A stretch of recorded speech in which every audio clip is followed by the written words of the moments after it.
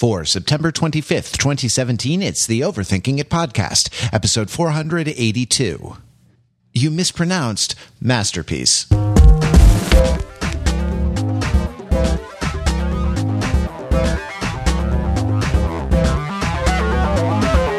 This is Overthinking It, where we subject the popular culture to a level of scrutiny it probably doesn't deserve. The Overthinkers are your smart, funny friends from the internet. We're never happier than when we are hanging out, talking together, just chewing over life and talking about our favorite movies, TV shows, music, things that we love to watch, but so much more. We love them when we watch them together. And I'm Matt Rather. With me this week are Pete Fenzel. Hello, Pete. Hello, Matthew. And I'm very proper this week. The British Pete Fenzel and the Southern gentleman that is Mr. Mark Lee. Good to talk to you, Matthew. Well, howdy.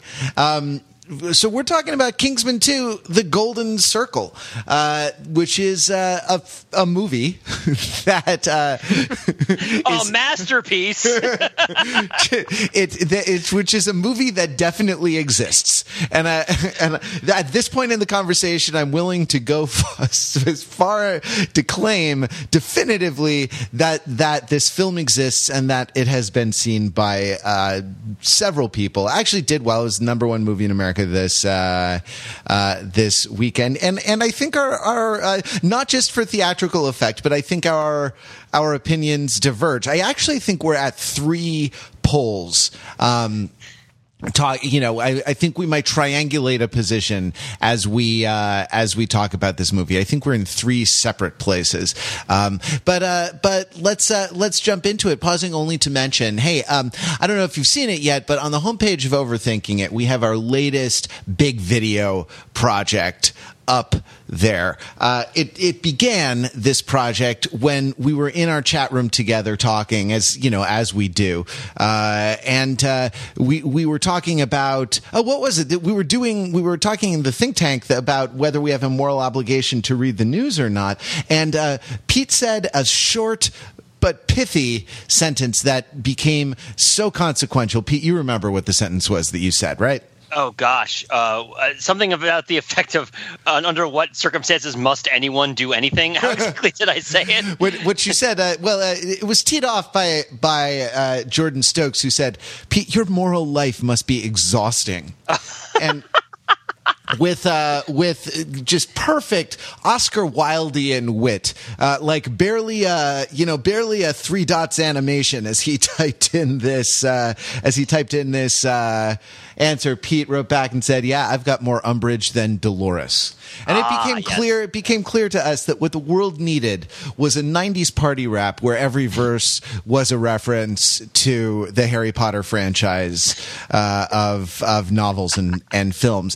And over the course of the next hour or so, we proceeded to produce exactly that. It was produced as a record. Our lyrics that we wrote collaboratively were produced as a recording, available for download for members and for purchase for non-Overthinking It members, and by 2 of our own, and then put into a music video by our own Matt Belinkie. And that video is on the homepage of overthinkingit.com. Go check it out there. It's pretty damn good, if I do say so. If I'm allowed to say that about a project that I had some tangential hand in. I think I wrote maybe 2 lines of the rap. That's the end of my contribution. So I think I am objective enough to say that this thing is awesome. It's 2 minutes of your life that will delight you. And hey, share it with all of your Harry Potter fan friends out there, because I know you got them. They will be as delighted, and they will like you more. Your friends will like you more if you viral market for Overthinking It. This video that we produced. That's on the homepage at overthinkingit.com. Check it out. All right, let's dive into Kingsman. I look at the 2 in Kingsman 2 not necessarily as a kind of a geometric progression, but more as a kind of exponential progression. As Kingsman squared. Is Kingsman squared, and here's why. The introductory film introduced a high class, low class dichotomy. And this was Kingsman to the first, or two to the first, if you like, which is two squares in our Venn diagram, two areas, right? And the second film sort of adds not just another area in the Venn diagram, but doubles them. It multiplies it, raises it to the power of two, because we map onto the two areas that we have an additional two areas, the American sort of high class versus low class divide, and now we have a set of axes, we have orthogonal axes, and we have four quadrants, which is not to say that Kingsman 2 is a four quadrant movie. It certainly isn't. But Mark, the how do you think the film did with the dizzying increase in intellectual complexity that surely came concomitantly with this exponential increase in its thematic material? Oh, how do I put this? Bruv, it was a blading mess. I'm sorry, my British accent is awful, but I had to... Mark, you mispronounced masterpiece. It's masterpiece. Oh, okay, it's like an elevator, right? Yeah. That's how it works. Oh, I see. Right. Very good. Okay, where to start? As you can see, there's a difference of opinion here. I'm going to just try to succinctly state my kind of central complaint about the movie, which doesn't even begin to to scratch the surface of all the issues that I had with it. So here goes. The first movie, it had quite a lot going on with it as well. Most notably, the whole Samuel L. Jackson, Steve Jobs cell phone and head blowing up plot thing going on. But at its core, as an emotional and thematic core, was the high class, low class divide, which was interesting in and of itself. Had a very My Fair Lady kind of thing going on, but really served the mission of this being a bit of a parody, a spoof, a deconstruction of the British spy movie, in particular James Bond. It's been a while since I've seen this movie, but through some video refreshers, I'm reminded that there are a lot of explicit references to James Bond movies and James Bond in the first movie.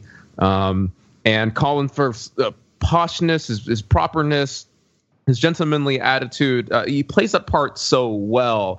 And Eggsy contrasts so well with that, with his swagger, with his accent, his low class background, and all those things. And to see him go through that character arc and that journey is both kind of effective and satisfying in and of itself, but also helps to both kind of highlight the silliness of the properness, the gentlemanliness of James Bond, but also make it seem awesome and something actually to aspire to, to have like amazingly well-tailored suits and to be incredibly suave. You want that thing, and you also know how that's kind of ridiculous as well for a super spy to be like that. With that having been dispensed of by and large, you get just a brief nod to it in this movie, but its sort of cultural contrast, as you mentioned, Matt, really rests hard on this U.S. versus British divide, where after Kingsman is compromised in the UK, they are forced to take refuge and ally with statesmen, their American counterparts. And I don't want to just say it just didn't work, because this is overthinking it. We can't just kind of leave it at that. Maybe I'll start with this. There Kingsman and the tailor shop is meant to be really summarizing kind of like one particular aspect of British society, like its lens of class. Statesmen with the whiskey business and the folksiness and all the Western thematic elements and the cowboy stuff going on, I suppose, does capture a certain slice of the American ethos, but it's not one that contrasts so naturally with the British proper gentleman piece. Matt, as you mentioned before, there is a little bit of a class dynamic going on. I think what it ultimately comes down to is that these are not diametrically opposing paradigms that we're used to seeing in pop culture. And unlike, the high class, low class, My Fair Lady thing going on in the first movie, and we're left with kind of like we had to do a lot of mental homework then to pit these two things against each other, and the movie just struggles to land that and make that connection. Yeah, it does, and I have a theory about why it gets into so much trouble. It's that the idea of Americanness, and I think also the idea of Britishness, are at this very moment like hotly contested. Right, our sites of, to say the least, our sites of like real rancorous conflict as to what Americanness means, and what Britishness means, and the film doesn't. The film wants to kind of lean on.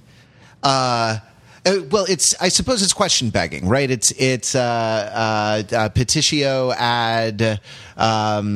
Pete, do you remember the Latin name for that fallacy? I don't know how to say electric lasso in Latin, unfortunately. Well, the adjectives generally come second, so it would be lasso electricum or something like that. But it's assuming the truth of the proposition that it ought to be proving, and that's with that thematic material, with that kind of hole at the center of the thematic material, to me, it sort of doesn't work on that level. I don't know, Pete. Do you think that the film develops a coherent theory of Britishness and or Americanness and places them into productive tension in an opposition that drives the film's thematic and plot material? Oh, not at all. One thing you're both leaving out, which is confusing to me, is it's pretty clear that the statesmen aren't the American paradigm. They're part of the American paradigm, because the other American paradigm is poppy, which is the sort of globally exported, commodified notion of America.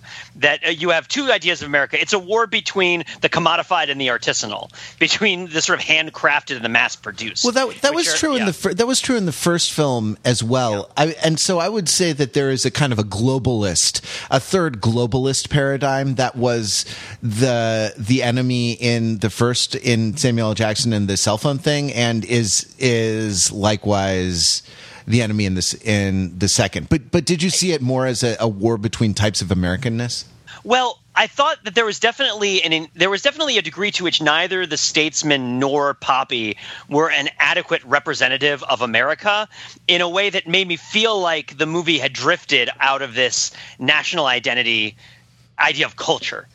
Because First Kingsman for me was about class and culture, and class and culture versus class and birth, and this idea that if you can kind of adopt the cultural values that are associated with class, then you can achieve the advantages of the class in a way that is less sort of morally problematic, right? The things that are admirable about being classy don't come from being born into wealth. They come from appreciating that there are ways to do things that are better than other ways to do things, and notably that seems sort of more scaled appropriately to the good life and to the sort of practice of being an authentic person and valuing other people and valuing experience.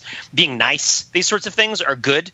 But the second Kingsman movie is very, very different. And I think if you guys were totally looking for a follow-up for the first Kingsman movie that operates on the same level, I am not shocked that you did not like this movie at all, because I think it totally fails in that respect. So I want to ask you a question, Matt Rather. I want to ask Matt Rather a question because I already know the answer from Mark Lee, which is, Matt, how is your Goethe?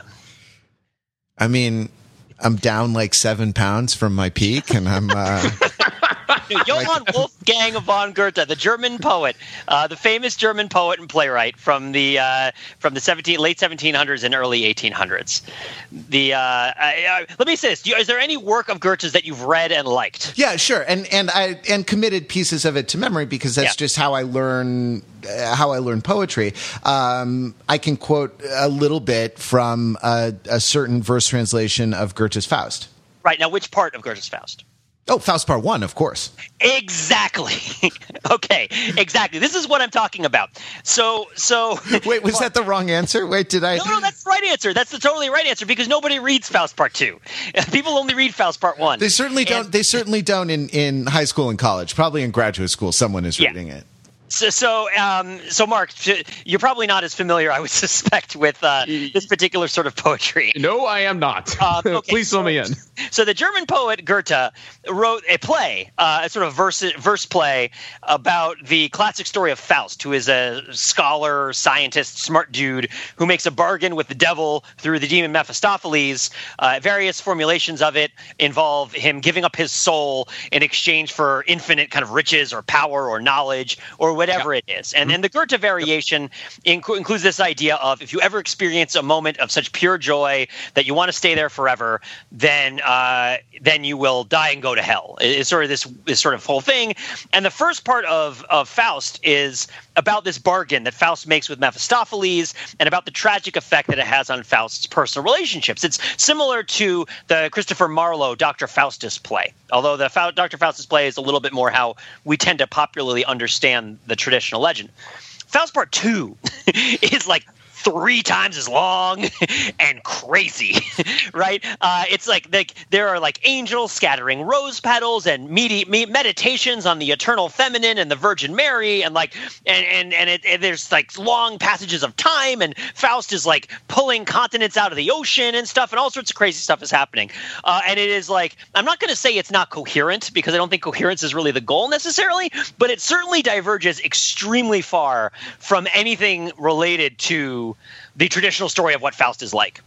I mean, it uses Faust and the story of Faust, the relationship of Faust and Mephistopheles as kind of a starting off point, but it's a much more kind of, psychedelic is kind of an inadequate word, but it's like a very broad and fat and rich, but also kind of crazy exploration of a whole bunch of themes. So you're saying, Pete, essentially that Kingsman 2 is a Faust 2 solution to a Jurassic Park 2 problem. Well, here's what I would say. I would say Kingsman 2 is the best Faust Part 2 I've seen since Crank 2 High Voltage, I think. So Crank 2. So you guys are familiar with Crank, right? Yeah, obviously. I mean, I've committed certain passages of it to memory because that's just how I learned. Which great one, poems. Matt? Which one? Crank or Crank High Voltage? No, Crank, of course. Oh, exactly. The first one. So the first Crank movie is about, and of course I've like recommended Crank High Voltage in our holiday gift guides, so I am not surprised that this is something that maybe I like a little bit more than most people. But Crank is a movie, it's an action movie with a really fun premise. It's speed but with a person, as in like if this guy's heart rate drops below a certain rate, he dies. He's injected with a strange poison, and if his heart rate goes down, his adrenaline goes down, then he's going to die. So he wants to find and get revenge on his killers, but to do it he needs to constantly maintain a high heart rate. So he can't just like walk across town. He has to like car chase across town. He has to like run into fights for no reason. He has to like go have sex with his girlfriend in the middle of a very busy day. Like he has this additional constraint on what he's doing, which engages with the idea that what you're watching is an action movie in like a fun, self-referential, fourth wall breaking, crazy kind of way. And the movie more or less pulls it off, I would say. Crank is a good fun movie to watch, sort of like Kingsman with class, where it's like, okay, they're spies, they have to be in suits, and they have to be classy, and they have super fighting powers, but there's this sort of premise, there's a very high concept to this action movie that informs how the action sequences work and why they work. And it has to do with everybody wearing suits and glasses. And Crank 2 High Voltage takes the same concept, sort of, and blows it out, wherein he gets his heart replaced by a mechanical heart, and he has to maintain a constant electric charge in order to stay alive. And so it's the same sort of idea, except that he has to do like much, much more absurd things that much more clearly strain the credulity of what is happening. And like the movie has many more sort of flash forwards and fantasy sequences. There's sequences where you like pull out and you see like Godzilla style versions of the main characters fighting over like a tiny city. There's like flashbacks where you see the main character as a child on like Ricky Lake or like some sort of 90s TV show, which he was never on. There's like weird Broadway lights, and it ends, sort of spoiler alert, with the main character on fire giving the middle finger to the audience. And I love this movie. I absolutely love this movie because it takes this sort of concept that's been explored in the first movie, and it just it sort of dispenses with the idea that it needs to maintain the coherence and structure of a traditional action movie to a little bit of a greater degree, because it assumes that when you've gotten to this point in the relationship with the franchise, you're sort of willing to entertain a lot more nonsense. And you've sort of self-selected that this is a movie that you're okay with watching. And in that case, it has more license to more broadly explore form, theme, symbol in a sort of more high-flying and crazy sort of way than the first story, which is much tighter. And I felt like Kingsman 2 is like this for Kingsman 1, wherein Kingsman 1 is and I guess I would also introduce a second axis, which is, for me, the first Kingsman movie. Yes, it's about Britishness, but it's not just about Britishness, Englishness, as it were, versus like sort of English high classness versus English low classness. There's that statement of purpose in the movie, manners maketh the man. And that both Kingsman 1 and Kingsman 2 are explorations of this statement, manners maketh the man. And Kingsman 1 does it through like social, like, oh, you have to wear the right clothes and you have to act the right way and you have to sort of act classy and you have to show the right sort of values. And this has all sorts of relationships with money and family, which are not always comfortable. And it doesn't necessarily always come down on the side of it that is most comfortable. But Kingsman 2, Kingsman 2, one of the very first things that the movie does is pick up a human being and stick his head into a meat grinder and turn his brain into a hamburger, right? And I love this. I love this moment. And so this raises a whole new question, right? Manners maketh the man. Well, what maketh the hamburger, right? Exactly. Up top. Exactly. Like, is that hamburger made out of manners? No, that hamburger is made out of meat. Meat maketh the man. I almost wish someone had said that at some point. And there's like a companion scene to it, right? On one hand, there's the scene where we see a human being ground up into a hamburger and another human being forced to eat him, which is the sort of commodification of the person. Like, a person is the sum of their physical parts. This is Snowden's secret from Catch-22. A person is meat. Men are meat. Jamie Lannister says this too. It's a horrifying realization that comes in war, that human beings are just meat. But that's not what the Kingsmen think. The Kingsmen think it's important that you carry an umbrella and hold it in a certain way and drink in a certain way. The other scene to complement this is the scene in the Kentucky bar where Eggsy is drinking, and he asks for a martini, and he gets a crappy tumbler of old whiskey or something. Not even old, but just like skunky whiskey. He doesn't like cheap whiskey. And he drinks the whiskey, sees the whiskey, like, this is a slow gin martini. He's like, in Kentucky, it's a martini. And so he drinks it, and then he asks for another martini. And then he has the realization about the dog, and he thanks the bartender for the best martini he's ever had. And so the question is, what made that a martini?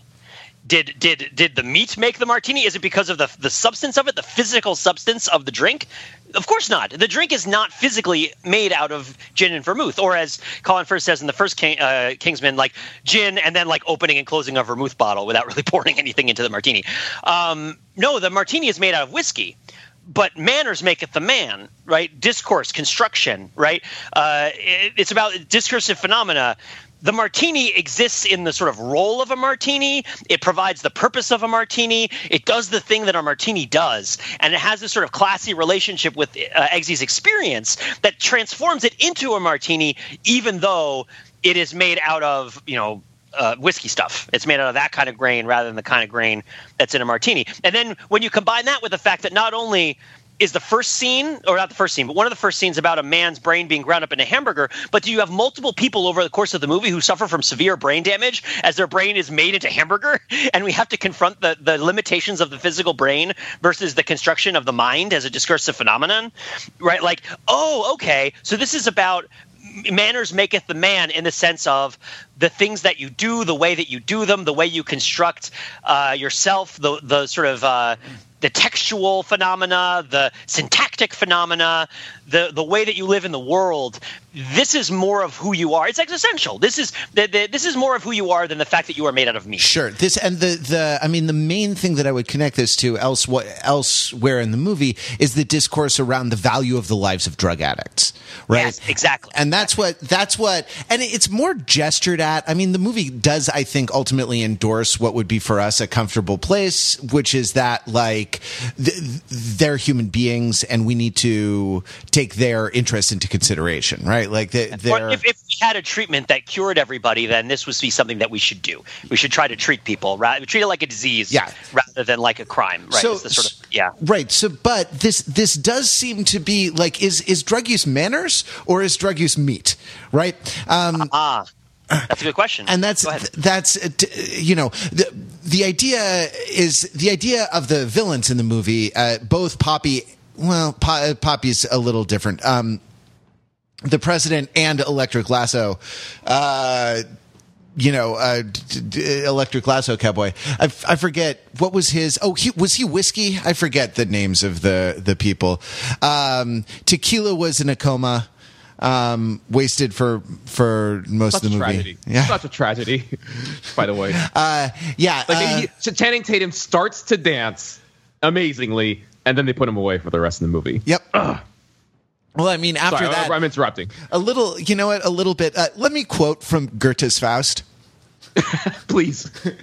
Faust at one point says, "Let my pleasures overtake me. If they get a little strong, let me lie and do not wake me. I've been on my feet too long." And Channing Tatum has danced enough for any of us in one man's lifetime, and I think we owe the man a cryo nap. But the point of view of the villains, and this is the bad point of view, is that the drug addicts are worthless. They've done something bad. They are disqualified by virtue of the bad thing that they've done from rescue or help. You know, we should just cage them up in the sports stadiums, let them all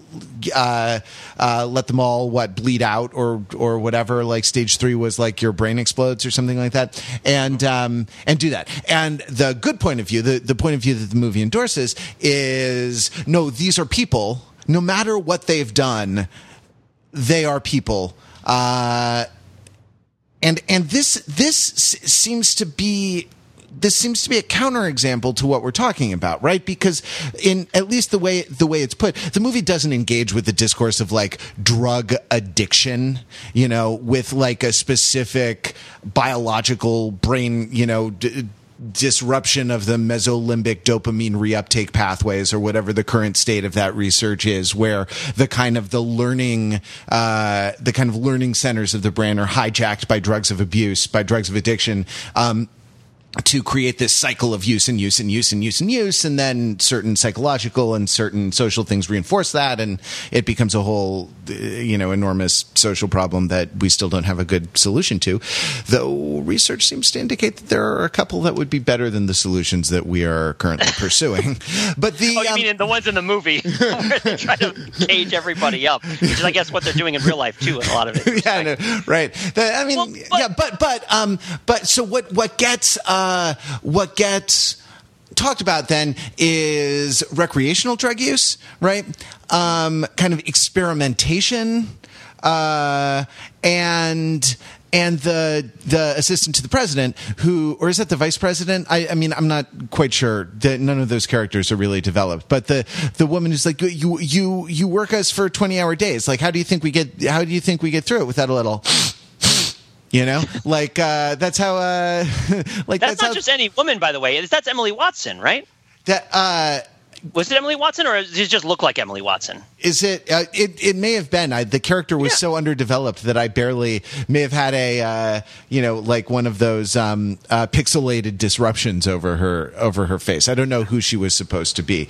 I don't know, but there are a lot of like really good actors, certainly wasted in this film, and you gotta wonder if they're trying to set up the franchise. So, recreational drug use, right? Is this meat or is this manners, right? And I would say that it's manners, and in the the kind of the universe of the Kingsman, bad manners should be punished. You know, that's the whole point of the manners make the man scene in Kingsman 1, and sort of the point of the manners make it the man scene in Kingsman 2. That, like, if you are not gracious, if you are not hospitable, if you are not courteous, right, you should have someone should umbrella chuck a beer stein at your face, or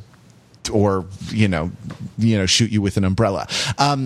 I thought the purpose of the scene in the second movie was a little different, but go on. I can fill it in later if you want. Mostly, but the whole, I don't know, the thing is, like, if these people, right, like, if drug users as a class are guilty of bad manners, shouldn't they get a beer stein chucked at their face? Or does this not obtain because one of two things? One, drug use isn't bad in the sort of moral universe of Kingsman 2, or it's a more existential question, right? And, like, to say that someone has done something ill-advised, and even antisocial is not the same as saying that they should be caged up in sports stadiums and allowed to have their brains explode. Right. I think that this is a good question, and it's a question that's pretty difficult to hash out as long as the golden circle exists. And the golden circle is the profiting relationship between illegal drugs, legal drugs and pharmaceuticals, and governments and consumer populations. Because the movie does address the sort of contemporary addiction crisis in a pretty major way, in that it has a Harvard Business School graduate named Poppy attempting to market narcotics as pharmaceuticals for strictly profit-oriented purposes worldwide, and sort of demanding, by virtue of the power and profitability of this business, that it be allowed to function without obstruction in such a way that literally, in this case of this movie, paralyzes people. But as you have mentioned, also has like a pretty desperate effect on people in real life. So you have, this movie is about OxyContin and Vicodin and opiates. Yeah, exactly. Yeah, and so it's like opioids as opposed to opiates. It's about both. It's about both opiates and opioids. It's about Poppy wanting to go from being an opiate producer to an opioid producer. That's her plan, is that she wants to go from making illegal drugs to making legal drugs. And a lot of people probably chafed at this scene partially because the movie focuses on marijuana, probably because it's easier and like less repulsive than to focus on a lot of, like, this movie would get probably too real if it focused a lot on like actual painkillers and heroin, and instead of like people hitting bongs, because that sort of raises the stakes in a way that makes the movie less fun, and the movie kind of has to tell the truth slant a little bit. But it does sort of seem like it's about like the effects that it has on people seem to follow the arc of narcotic addiction, like opiate narcotic addiction, where, you sort of like, first you get sort of become kind of an outcast and something happens to you and it feels like you don't fit in with society and your family looks at you weird. Then you start like acting really weird and your social behavior suffers. Then you become catatonic and then you die. And it's like, it's not a beat for beat, but it's like, to me, that spoke to like, the Golden Circle is the villain because they are trying to set up the cycle of addiction as a profiteering mechanism, because they see people as meat and they see the cycle of addiction as a way of exploiting people. I mean, they prefer robots to people anyway, because at least they know how to take orders, and they prefer replacing people with robots. So there is a discontinuity in the movie between the recreational drug users and then the sort of cycle of addiction, which is mostly blamed on pharmaceutical companies and drug dealers and the government's failure to do anything about it out of it, because of their incredible cruelty and lack of compassion. But yeah, there is no I'd say that the movie does condemn recreational drug use, but not and not alcohol enough. Like, it sort of like poo-poos it and says both of them are like kind of bad and you probably shouldn't do them, but doesn't say that you need to be like electrolassoed in half or like fed into a wood chipper because you smoke pot, right? Well, sure. Like a lot of popular films that try to play in the social commentary space, right? Like it's more a provocative articulation of a problem than it is a kind of coherent program of solutions. Kingsman and Statesman are not, are just bad solutions, are just bad policy anyway, right? Like non-state actors, powerful non-state actors with non-democratic governance and their own agendas, which can't be voted on by the citizens of the countries they purport to serve, are not the answer to the problems that plague us. So like we're already in kind of a wish fulfillment type representational space. But I'm very taken with your description of the Golden Circle as being it's almost a parody of, I mean, by sort of pushing it to absurd lengths, the underlying kind of sickness, the underlying moral bankruptcy of the system is revealed, but it's almost a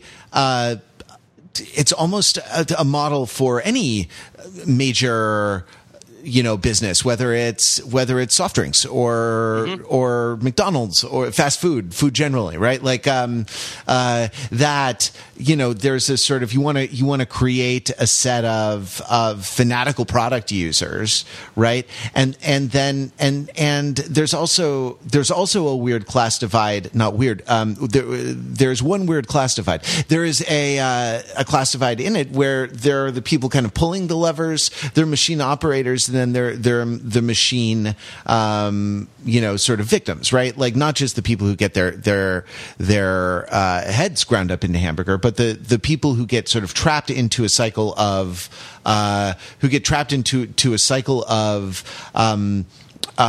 self-medication, right, and false consciousness, which is, I think, what this is a metaphor for. While they are automated out of their dignity. And while the benefits of that, cyclical degradation flow into the pockets of a few. And as such, I'm taken with your description because I think it's a provocative kind of portrait of late capitalism and one that's not. To me, that's not cashed out in a satisfying way by the movie because the other elements don't necessarily have the same kind of rigor, or there's no rigor. There's a lot of loose ends. I agree with Mark in that, like, there's a lot of loose ends. Like the scene, the manners maketh the man scene in the bar where they fight the cowboys, who I think are with the statesmen. Because one of them is called Moonshine, whose job it is to be like a horrible homophobe and totally incompetent. Right? It's like we gotta have one of those. I didn't read him as being part of Statesman. I read that as a continuation from the scene in the first Kingsman movie where like the redneck Baptist church, like the Westboro Baptist Church in Kentucky, is full of like horrible caricatures of the worst elements of American society, and like these are people that just basically deserve to die. That's how I read that. I mean, because Pedro Pascal calls the guy Moonshine, which led because they all have nicknames based on booze that kind of reflect their personality. Right.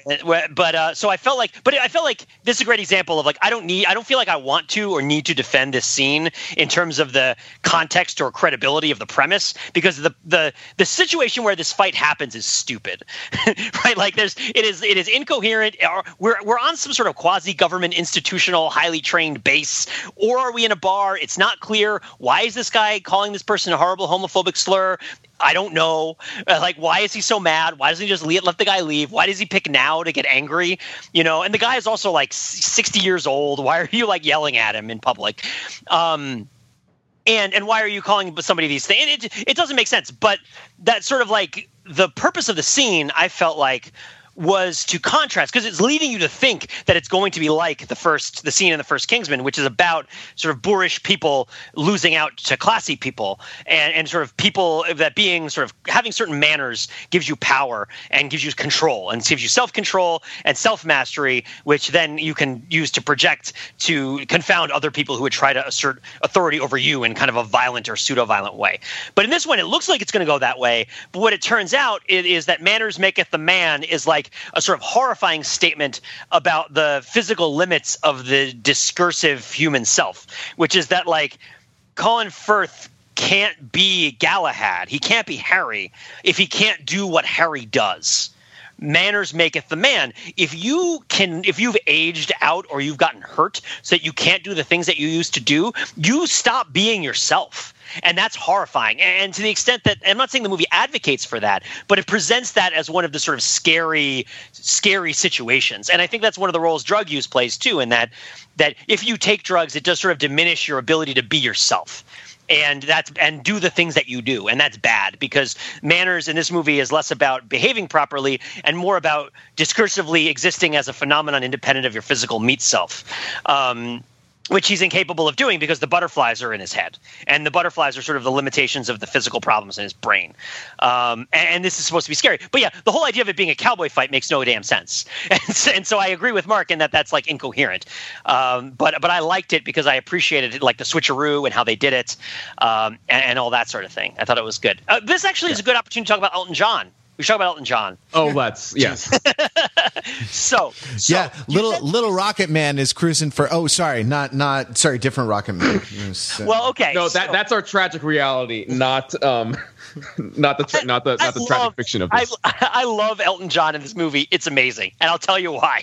Please. Because I thought it was pretty random and also incoherent. But go on.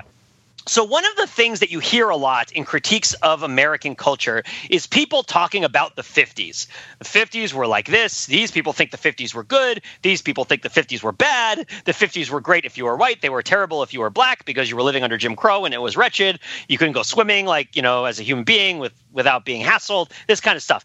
And what often gets left by the wayside in this discussion is that the 50s that we were talking about are not the actual 50s. Well, that doesn't get left by the wayside. It usually gets brought up and then it's kind of lampshaded, and that nobody is talking about the actual 50s. People are talking about various sorts of simulacra of the 50s, memories of the 50s, rewritings of the 50s. It was only 10 years, if that. And it's taken on this huge cultural cachet as if this sort of crystal of a human existence only happened within 1949 and 1951 or 1961, right? Or 1960. And it's great that Julianne Moore in this movie, that Poppy, she doesn't like the 50s. She doesn't like the 50s. She likes Happy Days. She likes Grease. She likes the simulacrum of the 50s. And she comes out and says it in that really forced monologue at the beginning of the movie that betrays that the movie is probably going to have plotting problems, because it's like, we need to give you a whole bunch of character information during this outer space zoom-in scene because we can't figure out a better way to do it, but we know it's going to be worth it later. And she talks about how she likes the simulacra, which makes sense. Liking Happy Days is sort of like liking robots. Now, again, Happy Days is not that bad, but follow it through. If the thing you like about Happy Days is the idea of the 50s that's put forward in the Happy Days, and not just sort of like how it's used to tell a fun sitcom. No, like the actual, I want to live in the bar where the Fonz hits the jukebox. That is like my ideal for human existence, which I don't think is what Happy Days is doing. Let's give Ron Howard and company a little more credit than that. But if that's your idea of what the 50s are, this simulacrum, who is Elton John to you is the question, right? Elton John is the guy on classic rock radio. Elton John is the guy who's sang, Rocket Man and Benny and the Jets. And, he's great. He's this retro piano player. He's got a lot of pizzazz, he's pretty more specific to this movie in the 50s theme, Crocodile Rock, right? Which is a rock pop song from the 70s that similarly evokes the simulacrum of the 50s in that style of music, right? Yeah. And it's like it's a reference, it's name checked in the movie very briefly, but he doesn't actually play it, which I thought was notable, at least, if nothing else. No, he plays Saturday Night's All Right for Fighting because it has the word fight in it. But here's the thing, and also Billy Joel falls under the same category, and I know they went on that big tour together where they played piano together, but Billy Joel is also a piano player from the 70s and 80s who is calling back to the simulacrum of the 50s, although Billy Joel and Elton John are coming at it with sort of different relationships with camp. slightly. Ever so slightly, yeah. Because the thing is that Poppy likes the simulacrum of Elton John. She likes the classic rock Elton John. She likes Crocodile Rock. She doesn't like real Elton John, who is decked out from head to toe in feathers and high-heeled boots and spangles, and who says bitch all the time and jump kicks people, right? Like real Elton John is a bad mamma jamma. Real Elton John is a problem. Real Elton John is not this sort of idyllic Richie Cunningham idea of what Crocodile Reich ought to be. The real Elton John, and when I say real Elton John, because what is real, what I mean is the sort of the experience of Elton John in the context of the way he lives his life and his own sort of subjective idea of himself, him in the flesh, right? But again, not just the flesh, not just the meat, not just the commodified aspect of Elton John, but like the sort of performance and the living of his life, as opposed to the way that he's commodified in classic rock radio. And so, like, Poppy thinks that she can control and harness the Elton John from the radio, but ends up with the Elton John from the stage show who wants to have anal sex with Colin Firth because, you know, can you blame him? Actually, do you guys? I like that callback. Did you appreciate? Because I thought we should talk about this Oh yeah. There's definitely places to go with this, given what happens at the music festival in this movie. Yeah. Yeah, so again, I just let's just take a moment to to like really appreciate the kind of the slash fictional opportunities of like a Colin Firth Elton John pairing, and like just the awesome and just truly sexy fan art of all sorts that could flow from that. Yeah. Hold on. The backstage pass with two backs. Telling each other that they love each other in Portuguese. Oh, man, it's meeting at the Moors. But yeah, it's that, I guess, yeah, just to cash out the Elton John thing. I love that when Pop... That's not all Saturday Night's All Right for. Well, there you go. Right? Because when he's talking that Saturday Night's All Right for fighting, is he really talking about punching each other? You know, like, is that what Elton John's really talking about? Is he really talking about gangs and hitting and people punching people? Like, really? I mean, maybe. But my sense was that when Elton John is talking about like men meeting in the streets to duke it out, he's like talking about kind of sexual war as well.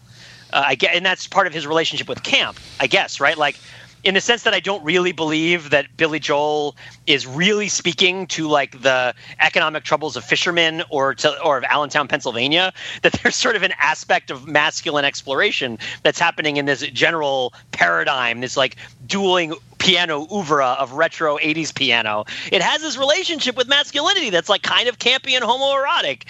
And kind of? I know, let's say like extraordinarily campy and homoerotic. And I think that it's worth acknowledging that that's a thing that happened and that it's part of this movie. But at any rate, if you're still listening to this podcast and haven't seen any of the Kingsman movies, congratulations. Thank you very much. I really appreciate it. But the end of the first Kingsman movie, and I'll push it to you guys. I'll let go of the reins in just a hot second. The end of the first Kingsman movie is very uncomfortable, and I don't like it because it ends with a joke about Eggsy having anal sex with the Princess of Sweden, which I felt like was unearned and gross and not appropriate. But then again, this is a movie made probably for like 16-year-old boys and not for me. So like, I guess they'll laugh at it more than I did. It just seems a little bit more crass, even misogynistic than the rest of the movie generally was, and seems to and the movie seems to sort of like step in the bucket a whole bunch of times with these sort of expressions of real extreme crassness in a movie that's about manners and that doesn't really fit. But and again, all my talk about things that don't really fit, things that are really uncomfortable, let's just leave that by the wayside in the back of our Volkswagen and move on to this movie, which decides to double down in several ways on this sort of like really invasive orifice exploration of the first Kingsman. Take it away, Matt and Mark. Okay, so you are clearly, Pete, referring to the scene where they go to the Glastonbury Music Festival and they have to implant an eavesdropping and surveillance device into an attractive woman's vagina. When you say it like that, Mark.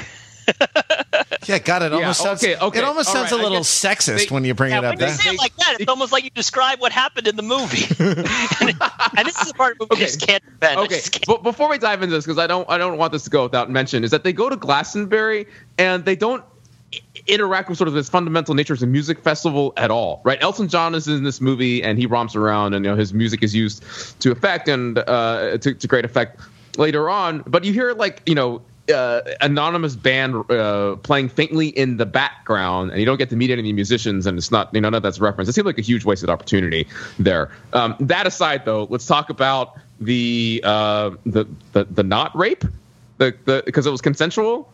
It was okay. It was very uncomfortable, is what it was, because you're confronted with this notion of, well, I guess they. That's could have what she. Never mind. Oh, she didn't say that, actually. It seems like she was enjoying it. Again, also, this makes it... okay. Oh, this is so icky. Because it's presented with this notion of like, oh, we could put this thing, it has to go through a mucous membrane. And it's like, what are you going to do? Stick it in her nose? And like, nope, let's stick it in the other place where there's a mucous membrane, which is the vagina. The whole thing is meant to be read at the end is that, well, aren't they such gentlemen because they made it consensual? And oh, isn't he such a gentleman because he only got to third base and didn't actually cheat on his soon-to-be fiance and future bride. To Pete's point, right? This is all sort of like exploring this, area of crassness, which does not really square up well with the movie that seems to place so much emphasis on manner. So it was just instinctually very uncomfortable. I have to assume intentionally so, but I just feel like there could have been a way to score some sort of uncomfortable points. I don't know, or just like give the audience their sexy time in a way that just didn't feel so icky. Okay, so this movie is rated R, right? Yes. And yes. Kingsman 1 was rated R, which means that they're made for 14-year-old boys. Right, and I feel like we've actually matured. That's what the R stands for, by the way. Really made for 14-year-old boys. Yeah, I feel like we've matured in a certain extent, to a certain extent, from Kingsman: The Secret Service to Kingsman: The Golden Circle. Because of the circle that's under consideration, right? Like we've graduated from like butt jokes and poop jokes and stuff to vagina jokes, and that at least is like, in a Freudian sense, that's an advancement, right? Exactly. Like in terms of the developmental stages that the preoccupations with those orifices represent. Then we're at what, like a 4-year-old or a 3-year-old? How old are Jesus. No, we've gone out of, we've gone from being like post-Oedipal, like latency children to being early adolescent. Early adolescent children, right? Like sort of fascinated with, captivated by, this is all heterosexual, psychosexual development from the point of view of adolescent boys. But we're talking about commercial movies, so what isn't? We're preoccupied with, fascinated by the particular golden circle of the vagina, but don't quite know what use we would have for it. And both Kingsman and Kingsman Squared don't seem to have a lot of use for women in general, right? It's mostly Poppy isn't really available as I won't even say a sexual object, as a mature woman who would be somebody's partner, right? Like her sort of gender, her like over the top gender presentation is more a part of the attitude towards campiness or the attitude towards nostalgia than it is towards anything that might have to do with like social interaction between people. This movie, the Kingsman has like strong female characters in the sense that it puts women in who have power, but not women who have backgrounds. Excuse me.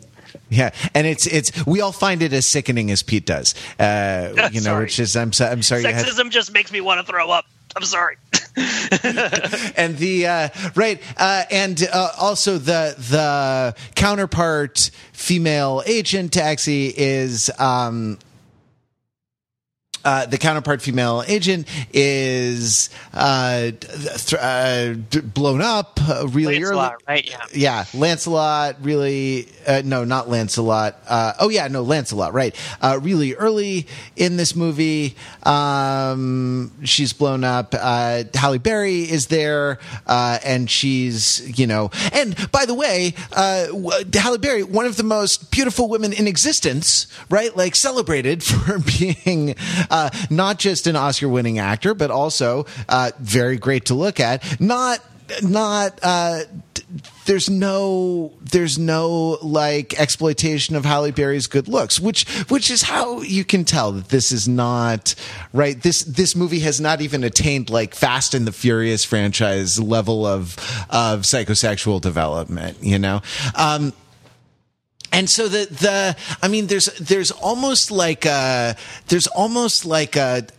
7 minutes in heaven quality, or a spin the bottle quality, right? A like early fumbling, unsatisfying, you know, pretty gross sexual exploration quality to the scene at the music festival, which includes a like not the shot that we get in at the end of Kingsman 1, which is a point of view shot from Eggsy's point of view, as he you know prepares to copulate with the Princess of Sweden, but the independent camera upskirt, like bikini crotch, your underwear crotch shot of the woman who is the target of this operation, and it's so unsexy. It's so like it's so almost anatomical. It's so almost clinical in its anatomical precision. I'm not sure that I've ever seen that particular shot in any mainstream Hollywood movie before. You'd have to go. I haven't seen that particular, you know, entry point angle shot, but it does remind me of that old Disney World attraction, Body Wars. You know, kind of like Star Tours, except you're just you know going through the various vessels of the body. Yeah, like inner space. Yeah, I think that movie is. I think that attraction is gone. By the way, I think that like. The whole health pavilion in Epcot has been shut down, which you know is a tragic loss, because I really liked the improv show that they had in the health pavilion, the Anatomical Players, and I definitely sat through a couple of those when I was a kid, and that like, so, you know, and yeah, it's totally uncomfortable, but I think it speaks not to in World, I think it speaks not to a program of misogyny and sexism, though certainly the industry and the social conditions that produce the movie are complicit in a program of misogyny and sexism on a, you know, social level. But I think it sort of speaks to a kind of immaturity in the film's capacity for its imaginative capacity, and the sorts of preoccupations that it cynically imagines its audience is concerned with, right? Because wouldn't one of the wish fulfillment things of being a James Bond like spy be sleeping with beautiful women? I mean, there's nothing wrong with that per se, in terms of if you accept that, like, you know, these wish fulfillment power fantasies are things that movies do for us, and that like that we're not, you know, terrible people for enjoying them. I mean, certainly we enjoy blowing things up enough in movies, right? And but that's not what's going on here at all. It's I don't know. It's perplexing. It was puzzling to put Eggsy into a committed romantic relationship at the beginning of the movie, like practically to deprive us of that wish fulfillment fantasy, just to set up the recurring anal sex joke. Like, that's why they brought her back in. That's the best explanation that I have. The recurring anal sex joke is with Elton John. Yeah, that's what, I mean. It started carried over from the first one with her, and then recurred. She brought it back up as well too, and so, you know, and then Elton John picked up the torch, right, such as it were. Yeah, I mean, I think that it's very juvenile. Is what it is to me. I kind of can write it off at a certain extent, because it just feels very juvenile and just not very well formed. But it does interact with some of the other dynamics that are in play across these movies. A lot of it being the relationship between kind of base physical instinct versus sort of conscious thought and action. and also this idea that people do make mistakes and do bad things, and that the Kingsmen are not about being perfect, which I think is an important distinction that gets a little bit lost, which is, the Kingsmen, like when the thing that makes Harry remember that he's Harry is that he was willing to shoot Mr. Pickles, right? Like the memory of that is what brings him back to his senses. But that's the dog, by the way, for those who haven't seen the first. But Kingsman. for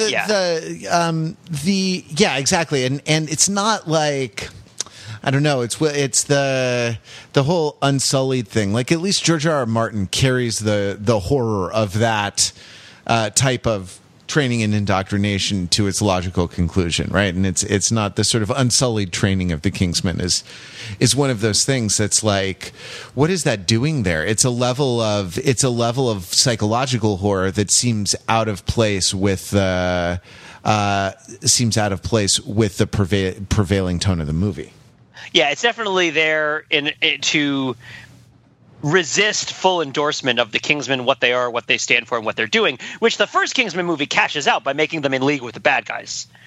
Because, like, the Kingsman organization is headed up by a traitorous villain in the first movie. So the Kingsman organization does not have clean hands in all this. And it follows sort of Eggsy's journey as he sees the good and the bad of these different sorts of ways of living and tries to sort of figure out who he is. And yeah, it comes down pretty strongly in favor of the Kingsman way of doing things, but there are moments in which the Kingsmen are like, this is maybe not the right place to spend your time. They're maybe bad people. Right. Yeah, I mean, if you think of Kingsmanness not as being something that anyone can participate in, like, as, if you think of class as being something that anyone can participate in, by having good manners, by being courteous, by being hospitable, by being generous, and all these good things, like courteous, deriving from the word for court, right? Like, by behaving like courtiers, that, like, then, Kingsmanness is good. But if you think of Kingsman as an unelected private security force, then maybe it's bad because, it's susceptible to corruption in the ways that the first film is sensible to. The second film is not sensible to those same things. Well, and by the way, literally blows up the entire organization with missiles in the first half an hour of but it comes back in the form of the new Scotch distillery, right? That that Statesman buys, so that there is actually not only a bigger, better Kingsman, not only a better non-state, private intelligence and security force, paramilitary force, but there is also synergistic, monopolistic growth, right, in the undemocratic apparatus of surveillance and violence that happens at the end of the movie. And this is something that we're supposed to applaud, because now Channing Tatum and Halle Berry are in the franchise. Yeah, but at the same time, Pedro Pascal's goal, Whiskey's goal, is to advance this state of statesmen by being in league with the villains also. So, because you also see the problem of it being a private business interest while also being an arbiter of life and death, because that's why Pedro Pascal betrays them and attempts to kill them, because he wants the drug dealers to be out of business so that the booze dealers can make all the money. Right. So there is a certain indictment of that way of living that carries through. One interesting thing, I don't know if you guys caught this, but I thought it was interesting that the Statesmen are based in Kentucky, which is part of this idea that they are an organization that is fraught. The Statesmen are not like an allegory for anything good. They are a fraught organization that has good things about them and bad things about them. And they're based in Kentucky. And Pedro Pascal, the statesman who ends up betraying them, his old Ford Bronco plays Dixie when you blow the horn. Mm-hmm. And at the end of the day, he's a self-interested rebel who is interested in using people as a means to make a lot of money. And at the end, Jeff Bridges, the other Kentucky guy, gives a toast to. Do you remember? What is the toast at the end of the Kingsman movie, of Kingsman: The Golden Circle, that Jeff Bridges offers to all of the Kingsmen and Statesmen? What are they toasting? Here's to swimming with bow-legged women. No, he toasts to the Union. He says, to the Union. And what he's referring to is the union between the statesmen and the kingsmen across the Atlantic Ocean. Right. But it's interesting that you have the bad guy statesmen who are associated with... Though Kentucky, of course, was a border state during the Civil War in which it was highly contentious what side you were going to be on. And so it's interesting that the statesmen within them have both Union representatives and Confederate representatives who take different sides in whether and to what degree people should be used as means to enrich the organization. Both of them are interested in enriching the organization. Neither the Union nor the Confederacy in the United States were interested in impoverishing themselves. The Union wanted growth to happen in a certain way and also valued people not being slaves in a certain way, which I will unabashedly say is a good thing. That's I'll die on that hill. Yeah, you take that controversial position. Exactly. Is that yes, it might not be the only reason that the Union fought against the Confederacy, but it was one of them. Slavery is bad, and but that's not to say that the Union wasn't interested in money, and the Confederacy is also interested in money, and they might have also had personal stake in defending their homes in much the same way Pedro Pascal had a personal stake in the death of his wife or his high school sweetheart, as he refers to her. But that doesn't mean he also isn't in favor of slavery by locking people up and using their deaths and their suffering and their exploitation in order to enrich himself. And so it's interesting. I just felt like it was interesting when you're talking about how the statesmen aren't a good analog for America. I think it's because the statesmen aren't one thing. They're split up. They have a bunch of different things. Like the idea that at the end of the movie, the two white men are offered the promotion and they both turn it down so that the black woman who is more qualified and deserves it more gets it. And then the white man literally pulls out the table at the chair at the head of the table so the black woman can sit in it and he can then like sort of push her forward. Like that also is talking about a very specific sort of dynamic that is characteristic of problems and solutions in both Western Europe and the United States with regards to post-colonialism and slavery and diversity and inclusion. What does it really mean and all this other stuff? It's all in there. It's a mishmash. I mean, it's not a mishmash, but it's a collage. And Poppy is part of it because she's also a part of America. She went to Harvard Business School, which is the least surprising piece of character development I've heard in a movie in a long time. and actually, speaking of crass commercial business interests, can I also note that this movie had one of the most short-lived auto endorsements, auto brand endorsements, where at the beginning of the movie 3 Jaguar F-Paces show up and within half an hour are exploded with rocket launchers, and then they never show up again in the movie, except he does drive a vintage Jaguar at one point. But I just really appreciated that we were willing to go that far with the Jaguars, and then they don't show up in the movie again. And correct me, actually me in the comments on the website if you saw other Jaguars other than I think it was an E-Type that Egsby was driving. I'm just pronouncing his name differently every time. Right, driving later in the movie, but yeah, the 3 F-Paces. Well, this is probably a good place to close the book on Exxon and his the Exxon Valdez and his adventures. An interesting counterpoint to last week's podcast, where Pete and I really talked about pain, aging, and meat. And the ways in which the meat resisteth the manners, and an interesting thing to talk about in the ways in which manners can maketh the man. If you would like to join the conversation, hey, the show notes are on the page for this episode. Go to Overthinking It, click on this episode, and you'll see a place where you can leave comments there. Also on that homepage, by the way, is that Harry Potter video. Go ahead and go watch it. Share it with your Harry Potter fans or 90s party rap fans, and I think it really can be appreciated by both audiences. We'll be back next week with more Overthinking It podcast. Till then, visit us on the web at overthinkingit.com, where we subject the popular culture to a level of scrutiny it probably doesn't deserve.